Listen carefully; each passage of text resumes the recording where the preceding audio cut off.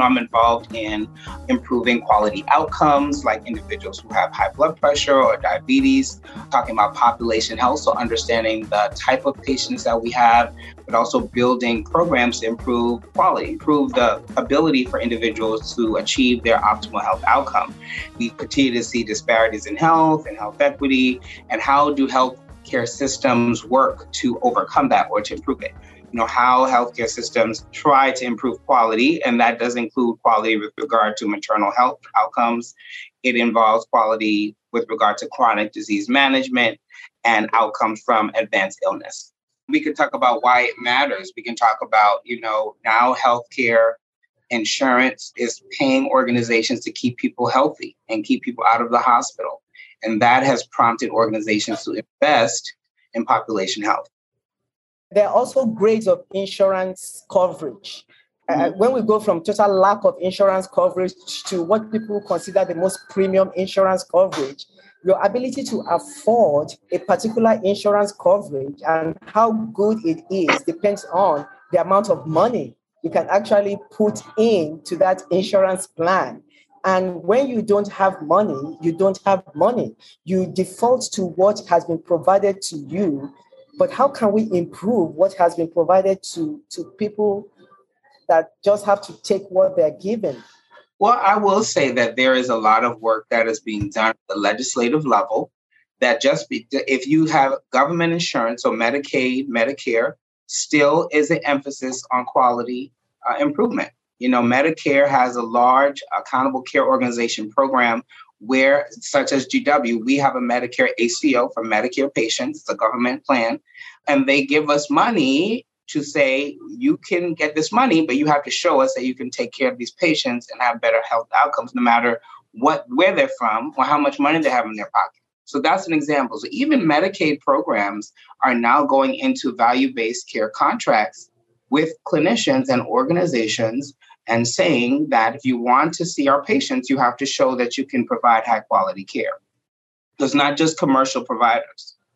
But why has this not translated to a better maternal morbidity or mortality outcome for a country like America? Yeah, well, I think we have to go to the root causes behind that, because we know that the reasons that we see disparities in maternal health outcome is not just related to access and socioeconomic status, right? We've looked at that data, and there are African-American women who are college graduates are still more likely to have pregnancy-related death than white women who have not graduated high school. So it's not just about insurance or about socioeconomic, right? So then we have to say, what is the real issue?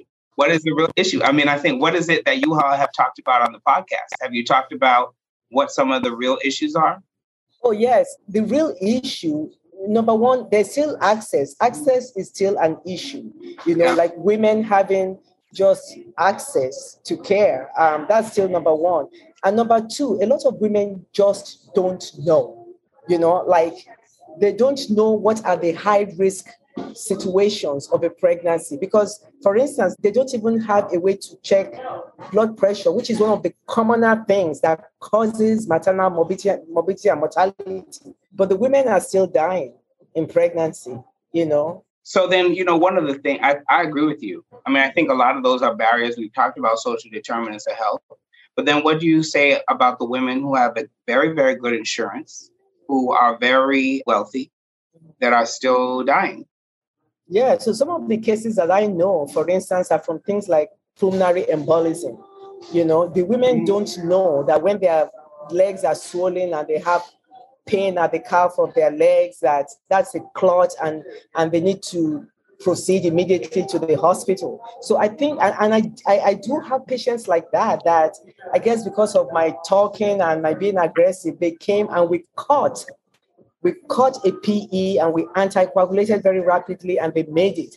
But people have died because even though they have the money and everything, they are not attuned to symptoms. People told them that, you just had a baby, your leg is going to be swollen. That's okay, And they really didn't know the warning signs to look for. And so I think there's still a knowledge gap for people that have money and resources. Mm-hmm. There's a knowledge gap. What about women who are in the hospital, for example, and see their legs are swollen and they tell the nurse, and the nurse tells them that that is something that's normal. And then it ends up being a blood clot. Now, can you hear me? Mm-hmm. In my personal experience, I have experienced that. I had a young patient. She delivered a baby by C-section. We thought it was preeclampsia, and she was a minority patient. My patient, I did the C-section, and the nurse was like, I'm going to transfer her to the floor. She was 2 hours post C-section. The protocol is that we keep them for at least 24 hours. And the head nurse was like, I'm going to transfer her because I need that labor and delivery bed. And I remember going to the chief medical director, telling that chief medical director that I will not put an order for transfer. You are the only one that can transfer this patient. I refuse. I do not accept that this patient should be transferred. This lady ended up having a MI, a myocardial infarction, ended up being transferred to the cardiac unit. She made it, but she made it because somebody like me, I left my house, came to the hospital, pulled a big stinker and I wrote on the chat, I am not transferring patients, only chief medical director can transfer patients. That was how aggressive I had to get because if this patient had been in a step-down unit, they would have missed the heart attack, the MI, and this young girl would have died. Yeah. So I get it because it has happened to me and to my patients. I had a code on L&D. You don't like to hear code on L&D. Right. But I was probed in. I couldn't come out. This lady was unresponsive, this Black lady. They called her physician, and the physician said, oh, let her sleep. She just had a baby. Let her rest. Well, she was having a massive stroke, a young girl. Mm-hmm. So I get it because I've been in there, But I don't, and you know what? I think that these stories are not that uncommon. I mean, I think our patients hear about it. We've heard about Serena Williams. Yeah. We heard about Judge Hatchett's daughter-in-law who was hemorrhaging postpartum at a hospital out in LA. And the nurse said, she's all right. She's just having a little bleeding. And she ended up dying. These are things that are happening. So I think that if we should definitely talk about social determinants. We should definitely talk about patient education. We know that patients are not coming in for prenatal care, right, are not going to get that education. But I also think we have to talk about how the health system has to treat everybody equally. And we have to have equity. And I think sometimes that when bias or, it may not be intentional, but if you are not treating everyone the same, or you are discounting someone that said, I don't feel well, something doesn't feel right, and we say, oh, you're okay, it's fine. But had it been someone else, we would have called the doctor to see the patient. And I think that plays a much larger role than sometimes we think, particularly with maternal mortality, because we have seen that even when you control for the social, economic, and insurance, Black women are still dying. We need to tell providers that, this is maybe a low yield venture. There's so many people that would cry wolf and there's nothing happening, but you need to listen to every cry so that you don't miss that 1 in 100 that is the real thing. And I think we need to train our colleagues, and make sure that they understand that this is an issue. And then I want to pivot to this obesity thing about the medications that are now used for obesity and the barriers. Because we don't talk about the root issues. We can talk about the disparities around obesity and it being highest in women of African descent. And we can talk about that, insurance company will pay for surgery and will pay for you if you have diabetes or start having complications, but they won't support you to even see a nutritionist if you don't have diabetes. We know that we're not focusing on prevention. We're actually focusing on treating conditions. We're not doing the right thing. I think that's a problem. So now, because I know a lot of people have identified a lot of these problems. Also, can you talk about, what can we do?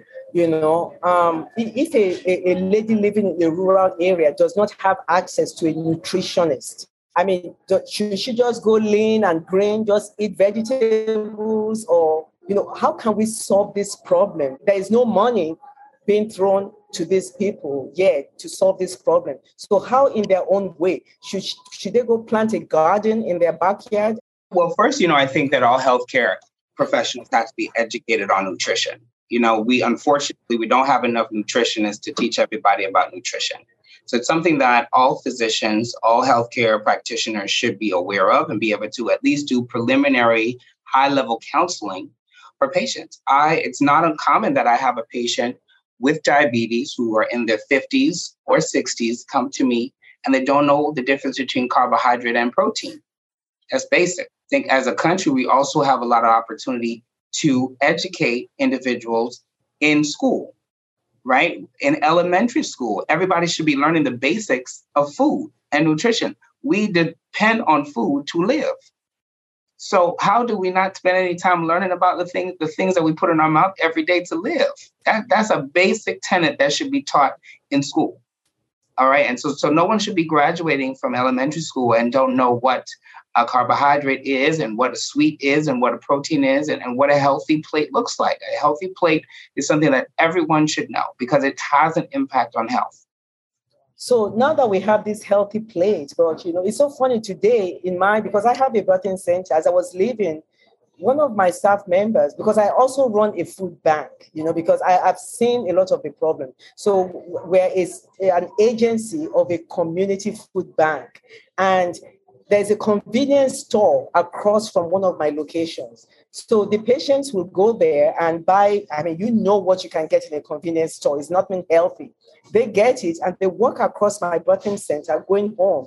And just today, one of my staff members, because we got a new shipment of food, and my staff members ran after that patient. And listen, we have fresh chicken. We have some carrots. And these are the actual things we have. We have wheat pasta. And she followed my staff in and they gave these things to her. But my thing is that a lot of these people, there's despair, there's despondency. They don't have hope. They're like, this is it. So they go buy a bag of chips and like, I'm going to die, and it's just so sad, Yeah, I do think that is an opportunity. I think that is some people's reality. But I also think that there are individuals who, if they had access to healthy food that was marketed to them the same way that unhealthy food is marketed to them, that the cost was similar and that the accessibility was similar and the time for preparation was similar, I think it'd be a different story,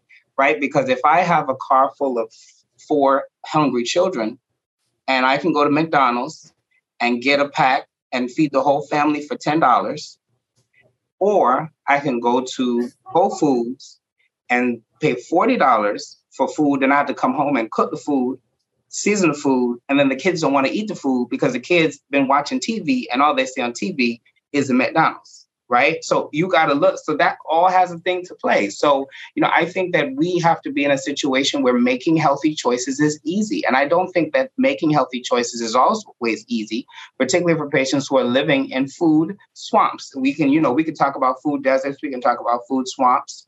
I never had the concept of food swamps. Oh, you should, because that's the reality of many of our things. So when you think about food desert, you're just thinking how far is fresh food, nutritious food from where that person lives.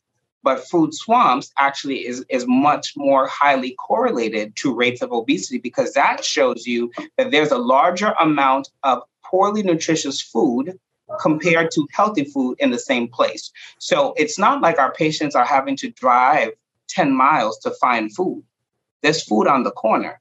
The problem is the food on the corner is not nutritious. So in some rural communities, it really is a food desert because you have to travel 30, 40 minutes to get to the grocery store to get food, any food. That's not the case in the city, right? People can go to the corner store and buy food. And when you go down, there's the KFC, the McDonald's, Popeyes, Church's Chicken, Taco Bell, Burger King. So there's a lot of food. There's a lot of food in urban minority communities. The problem is it's not good food. And I think that there's a lot of reasons behind that. There are corporate reasons. There are county structural reasons, zoning laws. All right. It's much easier to get a zoning to have a fast food restaurant in a inner city community than to put the fast food in the suburbs, right? You drive in the suburbs, what are you seeing? Starbucks, Panera, right? Healthy. I'm sitting in Panera right now. I'm embarrassed to say this is. Yeah, exactly. That's what you get the zoning approval to get in the suburbs. Yeah. If you look for a Popeye's chicken in the suburbs, you're gonna be looking for a long time. You got to go into the city, right? Because that is where this food is being pumped, and it tastes good. So I mean, you have food that tastes good, that's cheap, and that's in your community. What are you going to eat? And so I think it boils down to education. We should educate people to reject it. Reject something that is going to harm your body, even if it's cheap. Know that on the long run, you are paying money or you are dying early for this.